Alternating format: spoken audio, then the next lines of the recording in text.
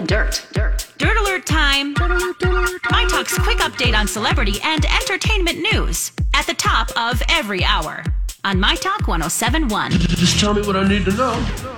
All right. Well, in a recent interview, Dorit Kemsley shared why she returned to The Real Housewives of Beverly Hills for season 2. She said had things turned out differently during her home invasion, like her kids waking up and seeing what happened, she would not have returned. Yeah. Since that did not happen, she decided returning to filming would actually help her. Yeah, I want to keep my life as normal as possible and wanted to continue my commitment to the show. So, did you say season 2?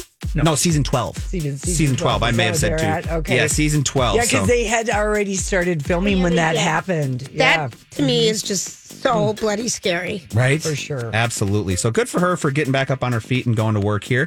Now, Priyanka Chopra came out to say that having kids with Nick Jonas is a big part of their desire. Then I'm going to be one of your aunties and say, get going, Priyanka, because you're pushing 40. She's 39. Jonas 29. Like they've tried. Yeah, they have been married for 3 years, but have no children of their own. And she said they are a big part of our desire for the future.